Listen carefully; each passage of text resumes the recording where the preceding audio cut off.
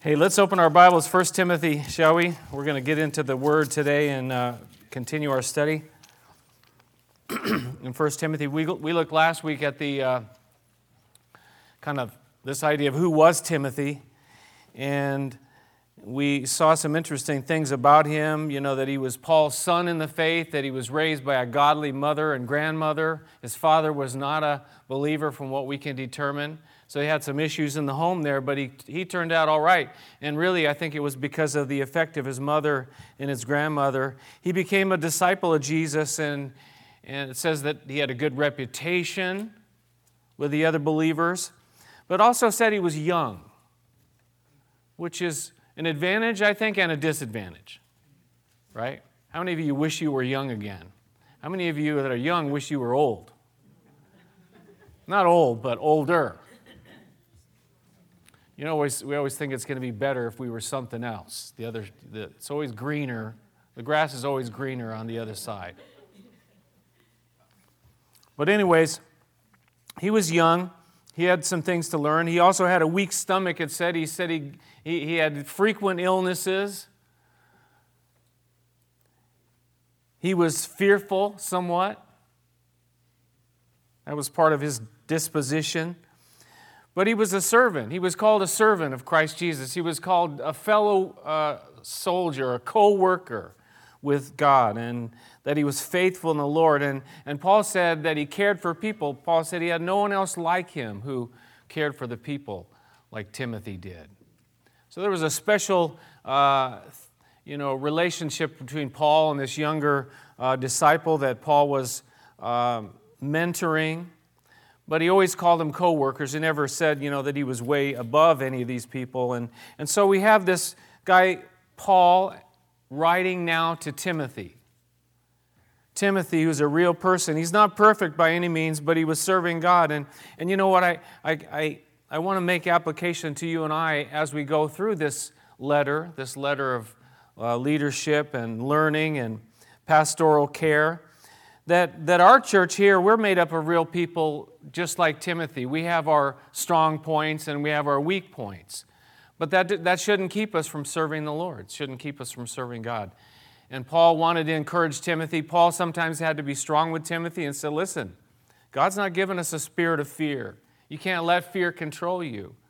You have to have what God gives you, which is a spirit of power and love and a sound mind.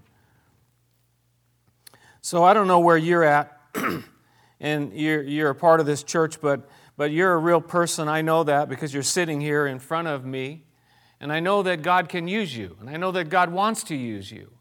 And I know that God wants to raise up people. And God wants to fulfill His plans for us, for you. And when I say us, that means each one of us individually. It's not just a one-person show. It's not a one-person ministry. It's not 2 or 3 people that are doing it all. Really, it needs to be the whole body, the whole fellowship.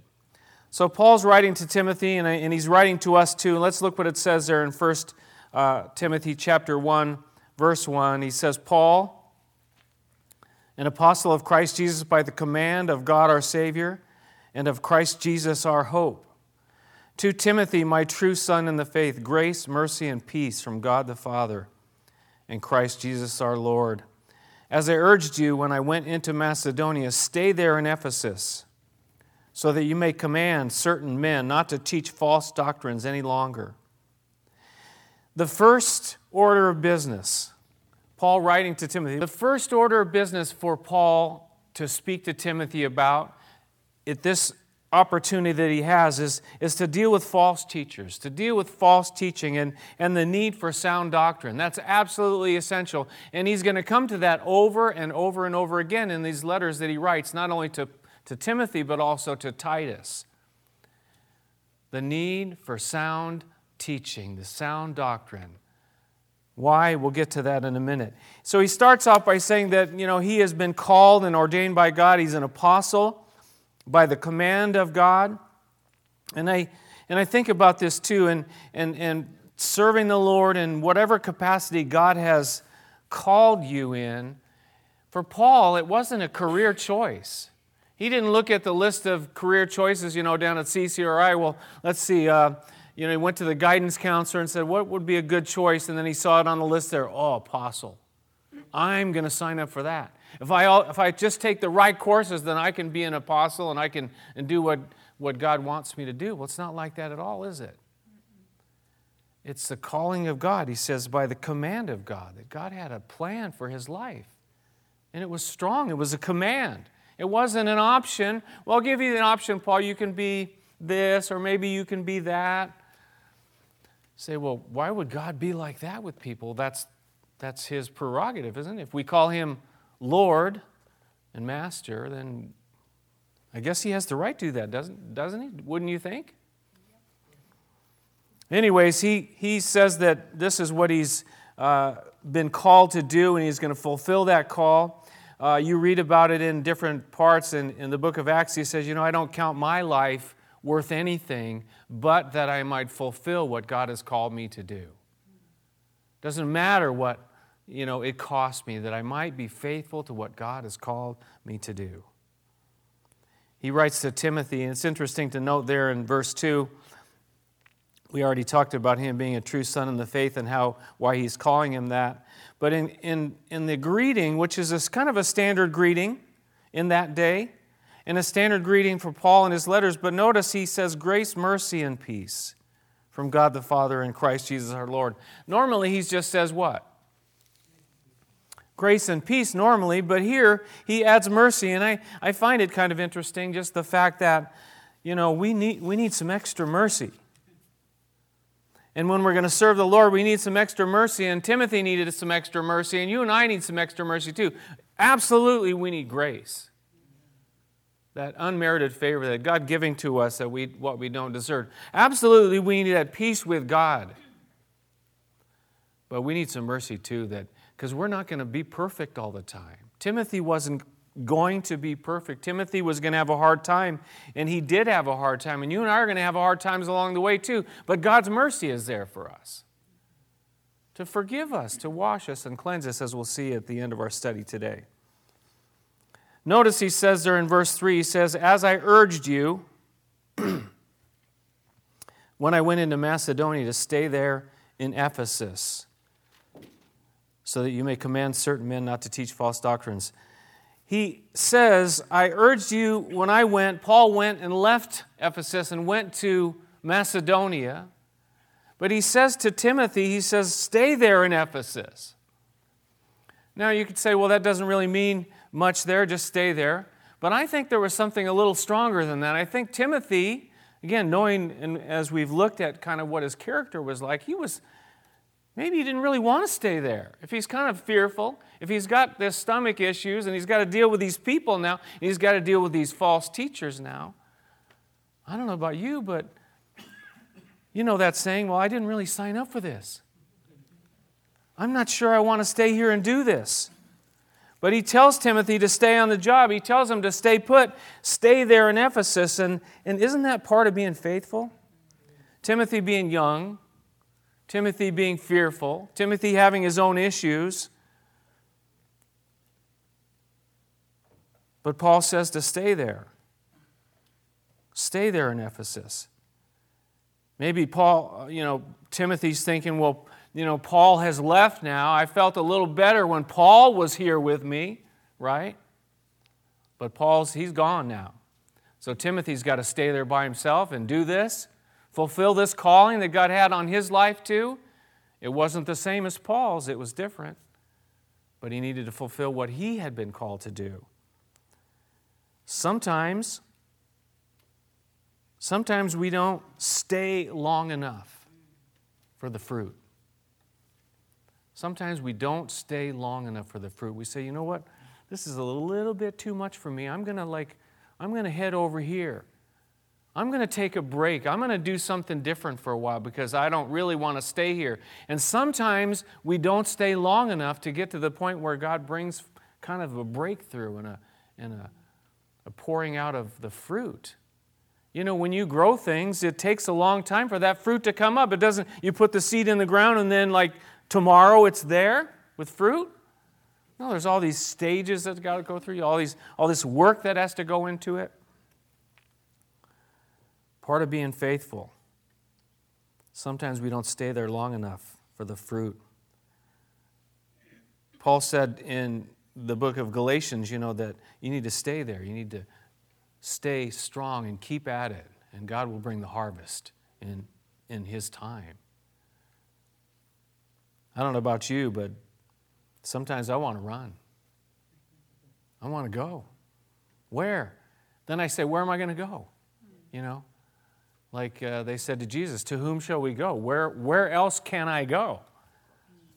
And then I go, that's not a very good idea. I guess I better stay. Or sometimes we do run. You think about a guy named Jonah. Once we get through the book of 1 Timothy, we're going to be studying the book of Jonah. And Jonah was a guy that ran, didn't he? I've been teaching this study on Jonah with the kids over at the school. And we looked at this on Friday. Jonah ends up okay, but he has to go through a lot of stuff to get there, right? Ends up in the belly of a fish. He ends up as fish vomit. Really, that's what happened. It says the fish vomited him up onto the ground, onto the dry land. I don't know about you, but that's not a very pretty picture. Paul said to Timothy, stay there, and sometimes you and I need to realize that God wants us to stay put and wait to see what God is going to do and be faithful. Elijah, the prophet, he had been through a bunch of different things, and God was leading him and directing him. But at one point in time, it says in 1 Kings 17, God said to Elijah, go at once to Zarephath of Sidon and stay there. I have commanded a widow in that place to supply you with food. He told him to go to this place and stay there. And then you can read the rest of the story. Incredible stuff happened. Because he went and did what God wanted him to do, and you and I sometimes need to stay. So he's there now in this city of Ephesus. And what does Paul want him to do? He wants him to deal with these false teachers, with the false doctrines. Look what it says there. He said, stay there in Ephesus so that you may command certain men not to teach false doctrines any longer. Go there so that you may command. And you know what? It was a problem there. You say, is it a problem today? I think it is a problem today. False teachers and false doctrine. This is what Paul wants Timothy to deal with, and he speaks about it over and over and over again. It was a problem. It was a problem then, it's a problem now. Turn ahead to 1 Timothy chapter 4. We'll get to this at some point in time later, but we can look at it now. There in chapter 4, verse 1, it says, the Spirit clearly says that in later times, some versions call it latter times, some will abandon the faith and follow deceiving spirits and things taught by demons. Such teachings come through hypocritical liars whose consciences have been seared as with a hot iron. He talks about some of the things that they were into at that point in time. We'll get to that later. But notice he says that the Spirit clearly says, Paul was hearing from the Spirit of God that, there's going to be a problem. There was a problem then, and there's going to be a problem later, and there's a problem today as well. But notice where some of these teachings come from. They come from deceiving spirits, things taught by demons. False teaching has got like a demonic foundation to it. Timothy, he's told to stand up for the truth and to stand up for sound doctrine. There he says, I want you to command certain men not to teach false doctrines any longer. He had to take a strong stand. He had to be bold. And again, as you keep in the context of who this guy Timothy was, that was probably not an easy thing for him to do. To go and face off these people, these certain men, specific people he had to deal with. Ministry would be wonderful if it wasn't that we had to deal with people, right? But that's what it's all about. It's dealing with you and I. We're people. We're real people just like Timothy was. And he's told to stand up for the truth, stand up for sound doctrine. Now, thinking about this city of Ephesus for a moment here, I find it very interesting because Paul, on his second missionary journey in the book of Acts chapter 18, Paul goes to Ephesus for the first time, right? But then on his third journey, he goes back to the city of Ephesus, and he ends up staying there for 3 years, teaching there for 3 years. Now, can you imagine, like, if Paul the Apostle came here and taught here for 3 years? Like, that would be incredible, wouldn't it? I mean, I don't know. There is some issue about whether he was kind of like hard to look at. And I know you can relate to that here. But still, he was Paul the Apostle, and he was able to teach them for 3 years. After that, he left and he did some more things, but he was heading back to end his third journey there, and he says, you know what, I don't want to go back to Ephesus right now because I'd have to stay there too long. So he called for the elders, the leaders of that church in Ephesus that he'd been there for 3 years, right? I'm setting the stage for you here, listen carefully. For 3 years, and he says, I want to meet with you and I want to tell you some things. So I want you to turn with me back to Acts chapter 20 and see what he says there. Acts chapter 20 and verse 28 to these people, these leaders in Ephesus. Now keep in mind, this is before Timothy is there, and before Paul is telling Timothy about certain men. Acts chapter 20, verse 28. Paul speaking again to the leaders of this church in Ephesus. Paul says, keep watch over yourselves and all the flock of which the Holy Spirit has made you overseers. He said, be shepherds of the church of God, which he bought with his own blood. That's a pretty serious responsibility, isn't it?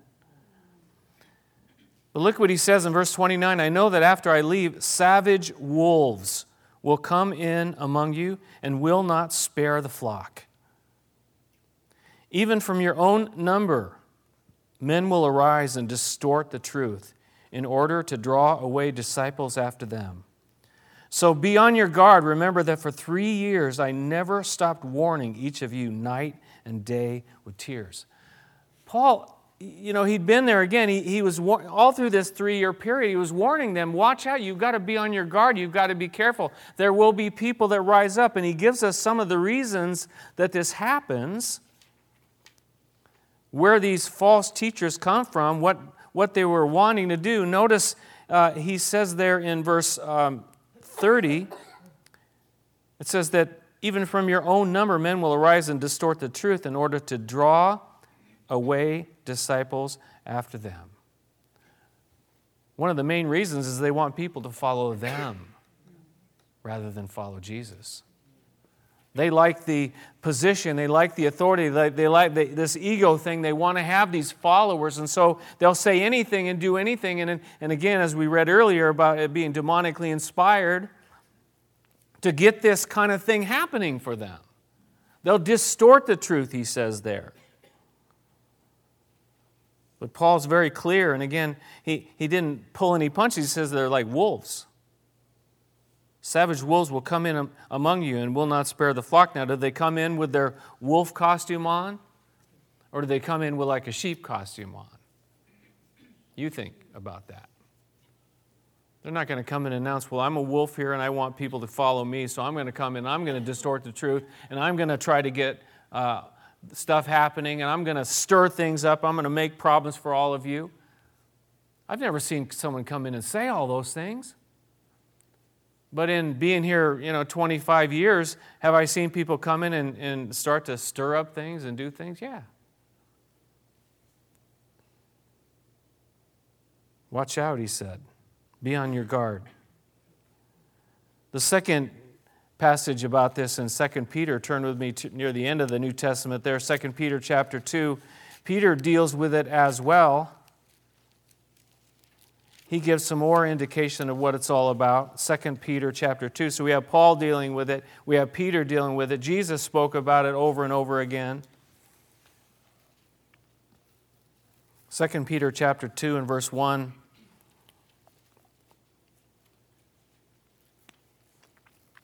He says, "But there were also false prophets among the people, just as there will be false teachers among you." Among you. Notice he says, that's what Paul was saying too. He said, they will secretly introduce. Again, they don't just come in and say, I'm going to bring a heresy in. They will secretly introduce destructive heresies. And this is the clincher here. He says, even denying the sovereign Lord who bought them. They get away from the truth of who Jesus is. Denying the sovereign Lord who bought them. They get away from the truth of the cross, the truth of what our salvation is based upon. Over and over, it always gets to that in cults and any kind of deviation. It always gets into the heart of it. Always gets to who Jesus is and what He came to do and what He did. They start to distort that and go away from that. Well, some of them, they say, well, it's Jesus plus this. Or Jesus, you got to take away this part. We'll get to that in a minute. Look at verse 2. He says, Many will follow their shameful ways and will bring the way of truth into disrepute. In their greed, these teachers will exploit you with stories they have made up. Their condemnation has long been hanging over them, and their destruction has not been sleeping. In other words, their time will come. But notice that another one of their motivations. What is it? Greed. Another one of their motivations is greed. Not only do they want people to follow after them and the adoration, that kind of thing, but this greed too, they want the money that comes from it. And you don't have to look too far to see that on the landscape. And since I've been a believer, I've seen it over and over. So many of these so-called prophets, so-called teachers, so-called evangelists, so-called whatever, apostles, and yet, they have these mansions. They have boats and planes and every other imaginable thing. Well, where are they getting all that money? Now, I inherited my airplane. In the boat, I got that. No, I don't have a boat. I don't have a boat or an airplane. Huh? Yard sale, yeah. That's where I buy all my good stuff. Now, is it wrong to have a boat or an airplane or a house or a mansion? No, it's not. But you see here, they had this motivation was, you know what? This is pretty good. If I just ask in a certain way, if I just drill the people, if I get them to pitch in, and you know what, then I'm just going to skim. I'm just going to get what I need. And some of these guys are doing that, and they're doing it today. They did it back then. Peter talked about it. They're doing it today as well. When it gets to be all about the money, well, we're going to take our third offering today because I need some help to pay for, my latest toy or whatever. Go the other direction, please. That's what he's saying. That's what Paul is saying. Be on your guard. Be careful. Watch out. Open your eyes to see that, this is reality. Well, but I thought the Christian church was like this perfect organization, and if I join it, everything is wonderful in there. Yeah, but the problem is we're still people. We're still human beings. We're still sinners. And where people are, there's going to be problems, and that's what happens. And some of these people who have not really, they found a good opportunity, a good way to kind of make a good living. Well, it's not a good living, really. Watch out. Be on your guard. And I want to say watch out and be on your guard even here. And I've said this before because, just because we've been doing this a long time doesn't mean that we're immune from error.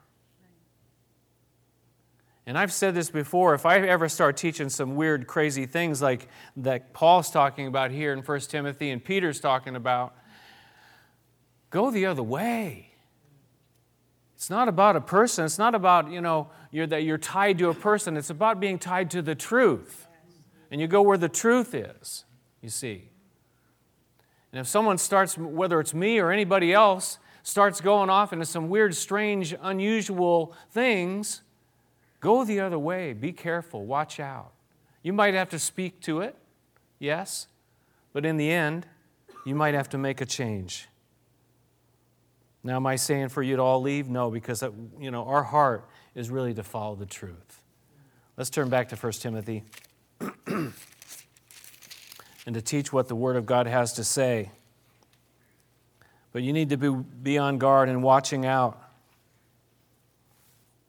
1 Timothy chapter 1, verse 4, he says that, to command those certain men not to teach false doctrines any longer, nor to devote themselves to myths and endless genealogies. And these promote controversies rather than God's work, which is by faith. Be on guard to those that would add to the truth. These myths, these stories, we read it, stories that they made up themselves. Some of these guys have had some pretty incredible imaginations. Joseph Smith, I don't have a bunch of details, facts, and figures for you today, but Joseph Smith, he came up with, these glasses that he put on and came up with these writings and comes up with the Book of Mormon, and you can read about how that came about. It's fanciful, if I can use that word. That's a fancy word. Fanciful. You can come up with these myths and stories. I could come up with all kinds of stuff, and it just gets weird. If it sounds weird, it probably is weird. But because you trust a person, because you know a person, well, that's starting to sound a little bit weird, but I love you, so I'm going to stick with you, and here's my, my next gift. Watch out. Watch out. That's what he says when they add to the truth.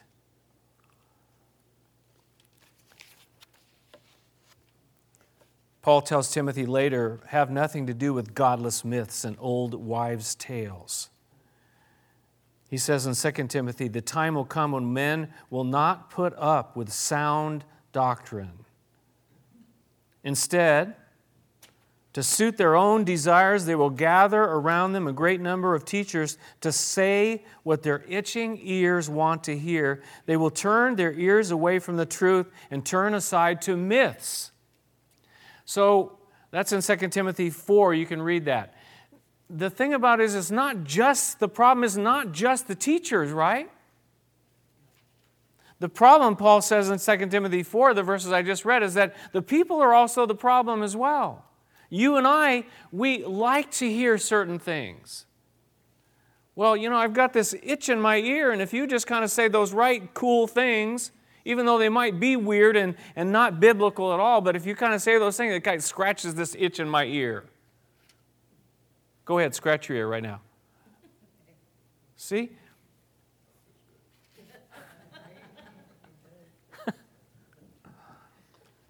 Says to suit their own desires. He says the time will come, men will not put up with sound doctrine. To suit their own desires, they will gather around them a great number of teachers to say what their itching ears want to hear. They will turn their ears away from the truth and turn aside to myths. You see, you and I need to be on our guard as well. You can't just say, well, that guy is the teacher, that guy is the pastor, so I got to listen to everything they have to say. No, you need to know what the Bible says. And then compare. I find it pretty interesting that, the health and wealth prosperity gospel that's being preached, and many of these are the guys that are very healthy and, well, maybe not healthy, very wealthy and prosperous.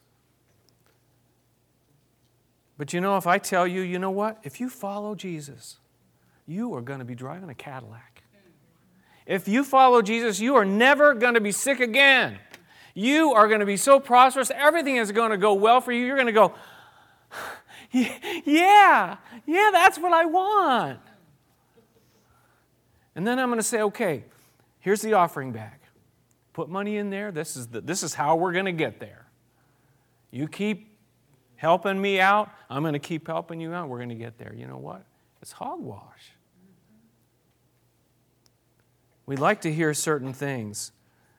Well, if I just told you, that you know what, being a Christian is the most easiest thing in the whole wide world. Just give your life to Jesus and nothing will ever go wrong in your life ever again.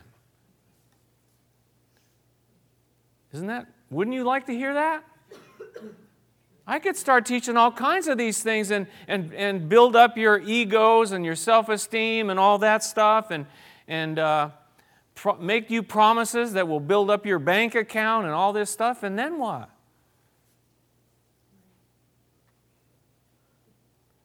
Be careful. Sometimes we should say, well, God, what is it that I don't want to hear that I need to hear? What is it that you're trying to say that maybe I need to grow in? So you got guys that add to the truth. You got guys that subtract from the truth. And not just guys, teachers, men and women, teachers who take away from the truth. Well, I don't really like that part, so I'm going to take that part out. This all is part of this whole package, right? Thomas Jefferson, he didn't like a whole bunch of the stuff in the Bible, especially the miraculous. He says, well, I'm just going to cut that part out. Let me get my scissors. Problem is, you start cutting out this thing, when you cut out that thing, and pretty soon you got this whole mess. How can you make sense of any of it? You got people who delight in controversy. They like the arguments. They like stirring things up. Another thing, you got people that claim they have special knowledge. You got to watch out for that. When someone comes along and they say, you know what, we have a new revelation on this. We got a new take on this. God showed me something very new and unique about this truth. And then they start to unfold and unwrap this thing, and you go like, where did that come from? No one else understands it like we do. We start to get the group together, and we all get, we are a special group. There's no group out there that really understands this truth like we do. Whoa. Well, that makes me feel pretty good. We got some special truth. Watch out. Watch out. If you hear me start saying something like that, watch out. We have a history of the Christian faith that's based upon truth, and you can go back and study. If you come up with something that no one else agrees with, that's never been backed up in all the history of how many thousands of years of the church now, well, it probably is weird. It probably is off base, probably is from some other planet or some demonic source.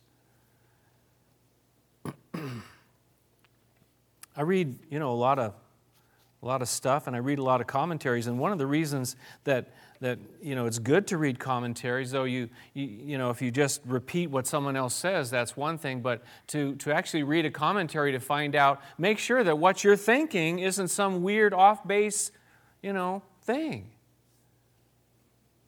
Not that you're going to agree with everybody about everything, but you've heard about the Gnostics, and that word Gnostic, Gnostic, that's about knowledge, and that's what their whole deal was, and that was what they were dealing with back then, and it's still true today in different names. They don't call it that, but the word Gnostic means knowledge, that we have this special knowledge. Let's finish up in verse 5. I hear those donuts calling me. He says the goal of this command is love. The command that he said to Timothy, listen, you need to stop this false doctrine, false teaching, because it's taking you off course. It's taking you into all sorts of weird stuff. He says the goal of this command is love, which comes from a pure heart and a good conscience and a sincere faith. When we get away from the simple truth of the gospel, the simple truth of the love that God has for you and for me, we're in trouble. Paul said in 1 Corinthians 13, you know this passage, if I have the gift of prophecy and can fathom all mysteries and all knowledge, if I have a faith that can move mountains but have not love, I am nothing.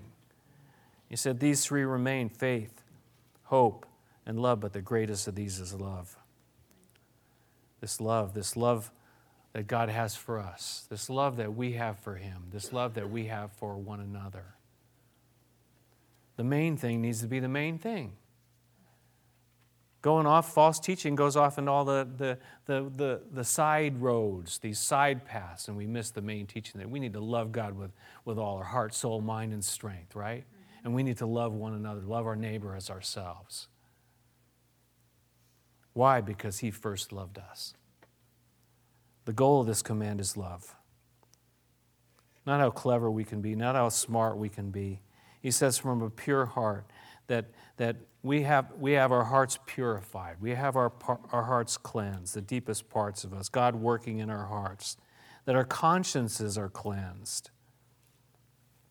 Paul says later, look down to verse 19, he says, holding on to faith and a good conscience, and some have rejected these and so have shipwrecked their faith.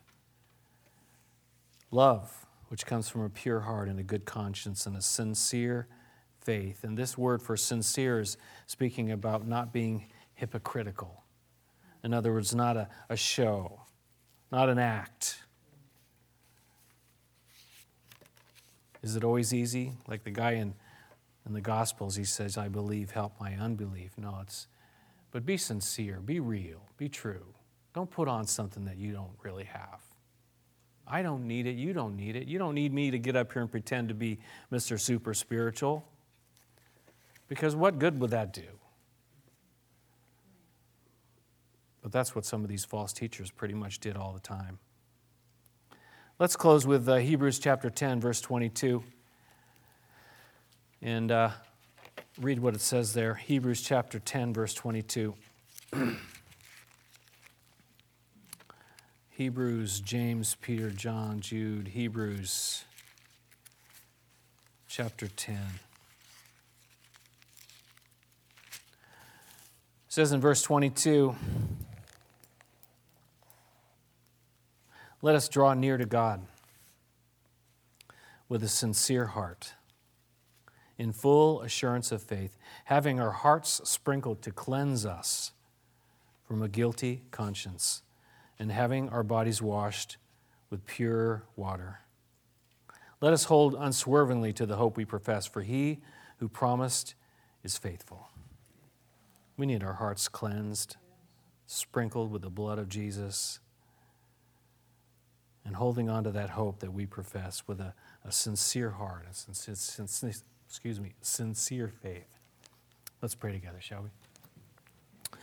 Father in heaven, we thank You for the love that You have for us, and Father, that we would always focus on You because You so loved us, that You gave Your Son. And we don't ever want to deny that sovereign Lord who bought us, the Savior, Jesus. That we would always keep in mind that amazing grace, that You gave Your life for us, Jesus, because You loved us. And Lord, we love You in return. We give You our hearts, we give You our lives, that we might follow You despite the difficulties of this life. Lord, I pray You'd help each one of us to fulfill that calling that You have, and to find out what You took hold of us for, and complete it, and to fulfill it. Father, I pray for our church that You would strengthen us in the faith, strengthen us in the truth, that we might just be Your servants, that's all. Not masters, but servants, and serve You. We pray for our state, we pray for our families, our friends, and our neighbors that don't know You. It's almost overwhelming. There's so many around us that don't have a clue about who You are, Lord. We pray that You would open eyes, open hearts to hear the gospel of Jesus. And then I pray, Lord, You'd give us boldness to let people know what that is.